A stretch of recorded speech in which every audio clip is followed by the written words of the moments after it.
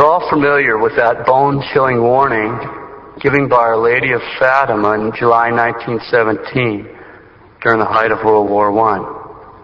Quote, "The war is going to end, but if people do not cease offending God, a worse one will break out during the reign of Pius XI. If my requests are heeded, Russia will be converted and there will be peace. If not, she will spread her errors throughout the world." Close quote. So what happened? One, men didn't cease offending God. We've all heard of the Roaring Twenties. Two, a worse war, World War II, broke out, just as Our Lady had prophesied. Three, Russia, which at the time of Our Lady's apparitions was an Eastern Orthodox country ruled by the Tsar, became an atheistic Marxist empire. And four, communist Russia began spreading her errors throughout the world. Now, if these errors are so serious that the Blessed Virgin Mary came down from heaven, warned us about them, and then performed the greatest miracle outside of gospel times in order to draw our attention to them and to confirm her warning, we ought to sit right up and pay attention. So today, on the Feast of the Holy Family, let's take a few minutes to consider some of the errors of Russia, errors that affect family life right here today in our own country. We'll start with the teaching of the popes. First, we'll take a general look at the Church's teaching concerning atheistic communism. Then we'll take a quick look at just how the errors of Russia spread so rapidly throughout the world. And finally, we'll take a quick survey of the principal errors pertaining to family life. In 2 weeks, we'll respond to those errors with the actual teaching of the Church. Part 1, a very general look at Church teaching concerning atheistic communism. In 1937, not quite 20 years after Our Lady appeared in Fatima, Pope Pius XI wrote the encyclical on atheistic communism, precisely to warn the faithful about Russia's errors. It's a great encyclical. Everybody that has the time is well rewarded in spending time reading it. We'll start this investigation by hearing the teaching of the Vicar of Christ. For the sake of time, I've cut and spliced quotes. Pope Pius XI, quote, "Atheistic communism aims at upsetting the social order and at undermining the very foundations of Christian civilization. For the first time in history, we are witnessing a struggle, cold-blooded in its purpose and mapped out to the least degree between man and all that is called God." Close quote. Right here, the Pope is quoting that part of St. Paul's second letter to the Thessalonians. That's the section where St. Paul is referring to the Antichrist. Quote, "This satanic scourge is in opposition to both reason and to divine revelation. Entire peoples find themselves in danger of falling back into a barbarism worse than that which oppressed the greater part of the world at the coming of the Redeemer." Close quote. Those are sobering words. Pius XI. "See to it that the faithful do not allow themselves to be deceived. Communism is intrinsically wrong, and no one who would save Christian civilization may collaborate with it in any undertaking whatsoever. Those who permit themselves to be deceived into lending their aid towards the triumph of communism in their own country will be the first to fall victims to their own error." Close quote. Communism is intrinsically wrong, and no one may collaborate with it in any undertaking whatsoever. Pius XI, quote, "The evil which today torments humanity can be conquered only by a worldwide crusade of prayer and penance. Implore also the powerful intercession of the Immaculate Virgin, who, having crushed the serpent's head of old, remains the sure protectress and invincible help of Christians. Close quote. All right. Before we go on, let's review. We've seen Our Lady of Fatima warn mankind that if we didn't stop offending God, Russia would spread her errors throughout the world. We've seen Pope Pius XI called communism a satanic scourge, that he taught that communism was intrinsically wrong, and that men find themselves in danger of falling back into a pagan state that's even more barbaric than that at the time of our Lord. That all this evil could only be conquered by a worldwide crusade of penance and prayer and the intercession of the Blessed Virgin. Part 2, a quick look at just how the errors of Russia spread so rapidly throughout the world. Pius XI. How is it possible that such a system could spread so rapidly in all parts of the world? There is an explanation for the rapid diffusion of communistic ideas now seeping into every nation, great and small, advanced and backward, so that no corner of the earth is free from them. This explanation is to be found in a propaganda so truly diabolical that the world has perhaps never witnessed its like before. It is directed from one common center. It is shrewdly adapted to the varying conditions of diverse peoples. It has at its disposal gigantic financial resources, gigantic organizations, international congresses, countless trained workers. It makes use of pamphlets, reviews, cinema, theater and radio, schools, and even universities. Little by little, it penetrates into all classes of the people and even reaches the better-minded groups of the community, with the result that few are aware of the poison which increasingly pervades their minds and hearts. Close quote. The explanation is to be found in a propaganda so truly diabolical that the world has never witnessed its like before, and it's directed from one common center. Pius XI, quote, another powerful factor in the diffusion of communism is the conspiracy of silence on the part of a large section of the non-Catholic press of the world. We say conspiracy because it is impossible to otherwise explain how a press so eager to exploit even the little daily incidents of life has been able to remain silent for so long about the horrors perpetrated in Russia and elsewhere, and that press should have so little to say concerning a world organization as vast as Russian communism. This silence is due in part to short-sighted political policy and is favored by various occult forces which for a very long time have been working for the overthrow of the Christian social order. Close quote. Another powerful factor is the conspiracy of silence on the part of a large section of the non-Catholic press of the world. That was written in March of 1937. Has there been some kind of massive awakening, a major conversion of the press since then? Has there? What's the general reaction in the press over topics like contraception, abortion, other politically correct sins? What was the general reaction in the press over the Passion of the Christ? And what was the Pope talking about when he speaks of the various occult forces working for the overthrow of the Christian social order?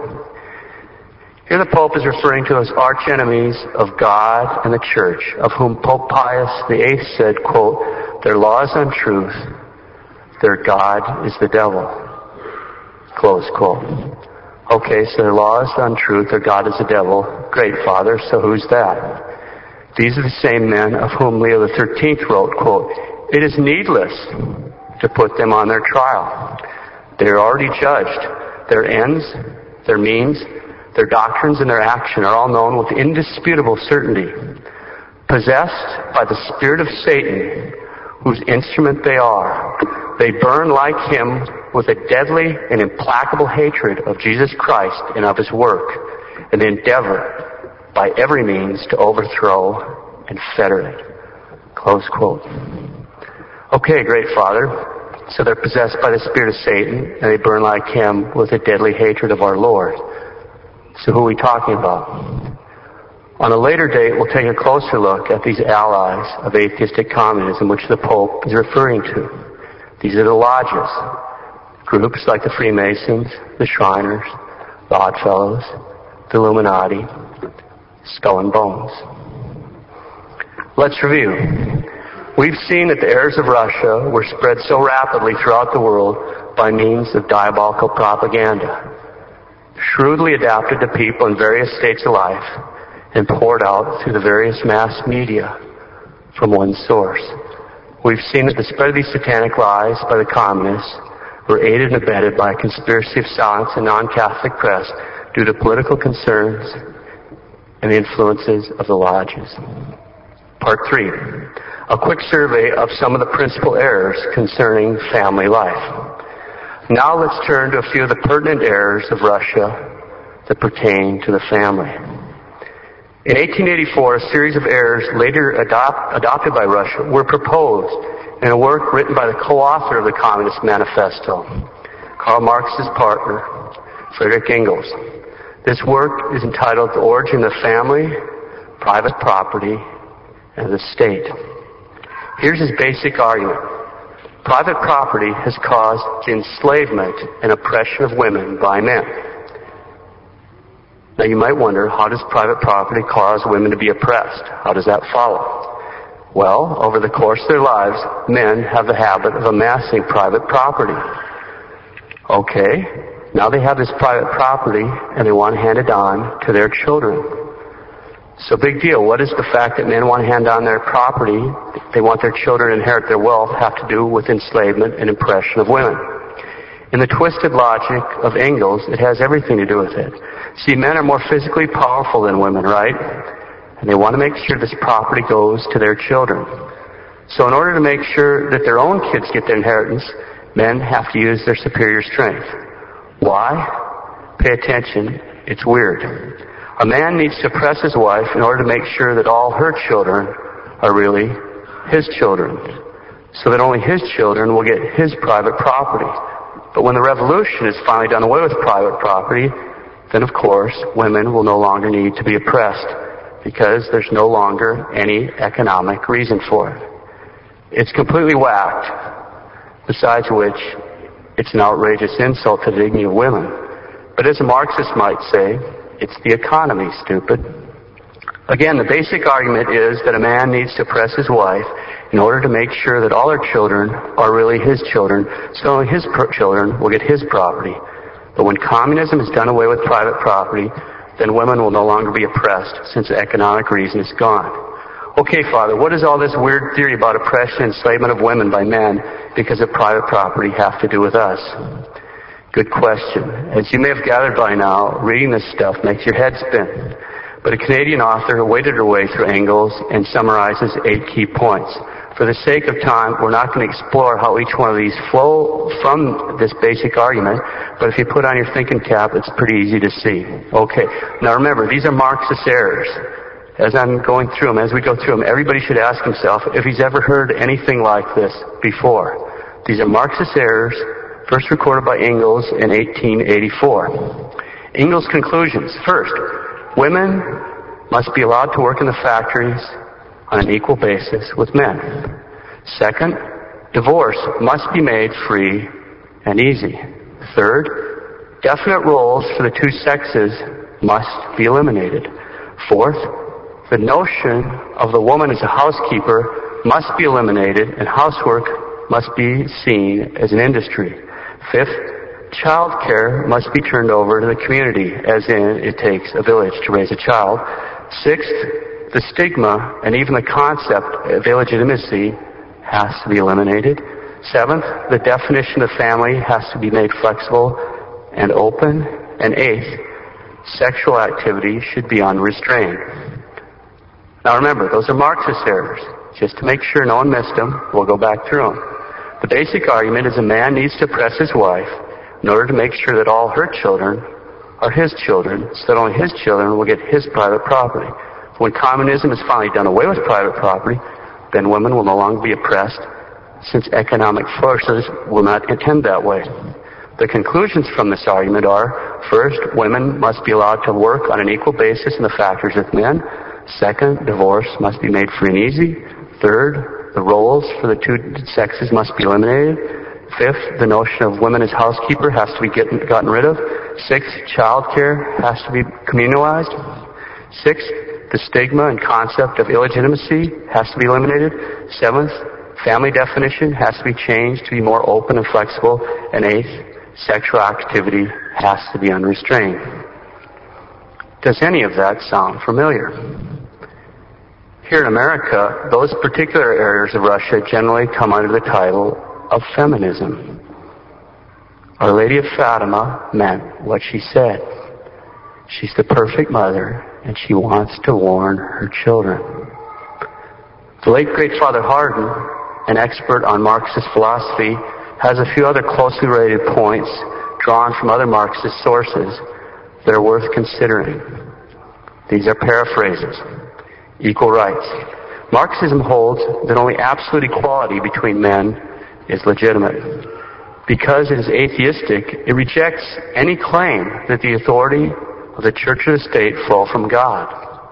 It denies that parents have any natural authority over their children. Marxism holds that the source and foundation of all authority is the community. In other words, no God over man, no pope, bishop or priest over the faithful, no husband over wife, no parents over children. The collapse of all hierarchies. Emancipation of women. Marxism rejects any link that binds woman to the family and the home. Women's emancipation is absolutely necessary to establish the classless society of the future. Women must be encouraged and, if necessary, forced to withdraw from the family and the care of the children. Being a housewife and a stay-at-home mom are despised anti-revolutionary bourgeois activities. Women must be liberated from household chores and the rearing of a family by establishing child care centers so that they can enter into public life and collective production under the same conditions as men. As Lenin said, quote, "The success of a revolution depends upon the degree of its participation by women." Close quote. No parental rights in education. Because women must be freed from being housewives and stay-at-home moms and enter into the ranks of the workers of the world, the state assumes the total responsibility for the education and training of the children. The Communist Manifesto states, quote, "Free education for all children in public schools," close quote, which in Marxist terms means that the state alone has the right to educate. It also implies that the state, and not the parents, has the exclusive right to determine who shall teach, what the curriculum will be, what the textbooks will be, and how these matters shall be communicated.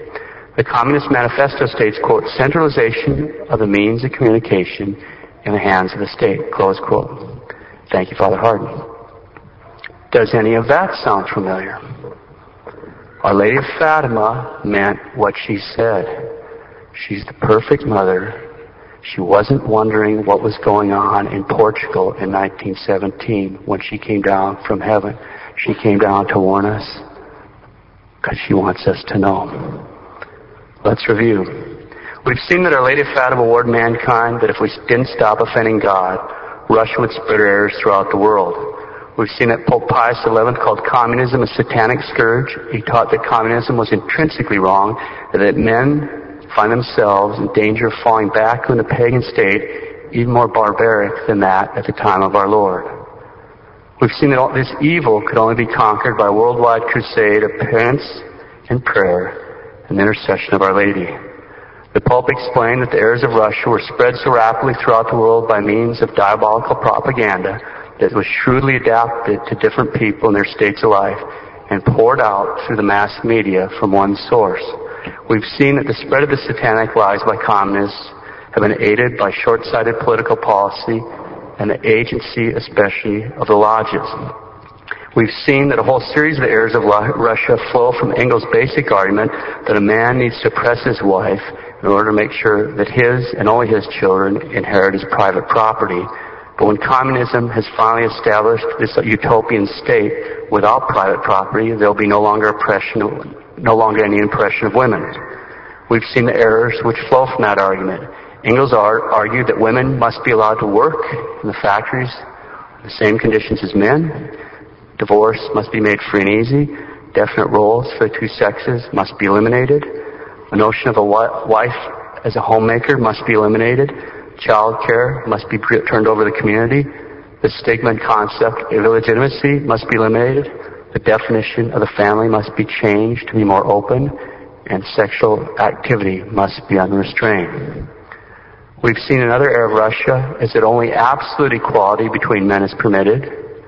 We've seen that means, for example, no God over man, no Pope over the faithful. We've seen another error of Russia is that being a housewife and stay-at-home mom are despised, counter-revolutionary, bourgeois activities. We've seen another error of Russia is that the state should take total responsibility for the education and training of children. Now it's easy to see why Father Hardon used to say that America is the most successful Marxist nation on earth. Okay, we've seen the devil's plan for families. In 2 weeks, we'll see heaven's plan for having holy families. Let's close with some thoughts from the last living Fatima visionary, Sister Lucy. Quote, "It is indeed sad that so many are allowing themselves to be dominated by the diabolical wave that is sweeping the world, and they are so blind that they cannot see their error. But their principal error is that they have abandoned prayer. I'm convinced that the principal cause of evil in the world is lack of union with God in prayer. The devil is very smart and watches for our weak points so that he can attack us. If we are not careful and attentive in obtaining the strength from God, we will fall because our times are very bad and we are weak. Only God's strength can sustain us. Take everything with calmness and with great confidence in God. He will do for us what we cannot do for ourselves. He will supply for our insufficiencies." Close quote, Sister Lucy. The principal cause of evil in the world is lack of union with God in prayer. Say your rosary. Say your 3 Hail Marys. Make a fervent thanksgiving after you go to Holy Communion. And take everything with calmness and great confidence in God. He will do for us what we cannot do for ourselves. He will supply for our insufficiencies.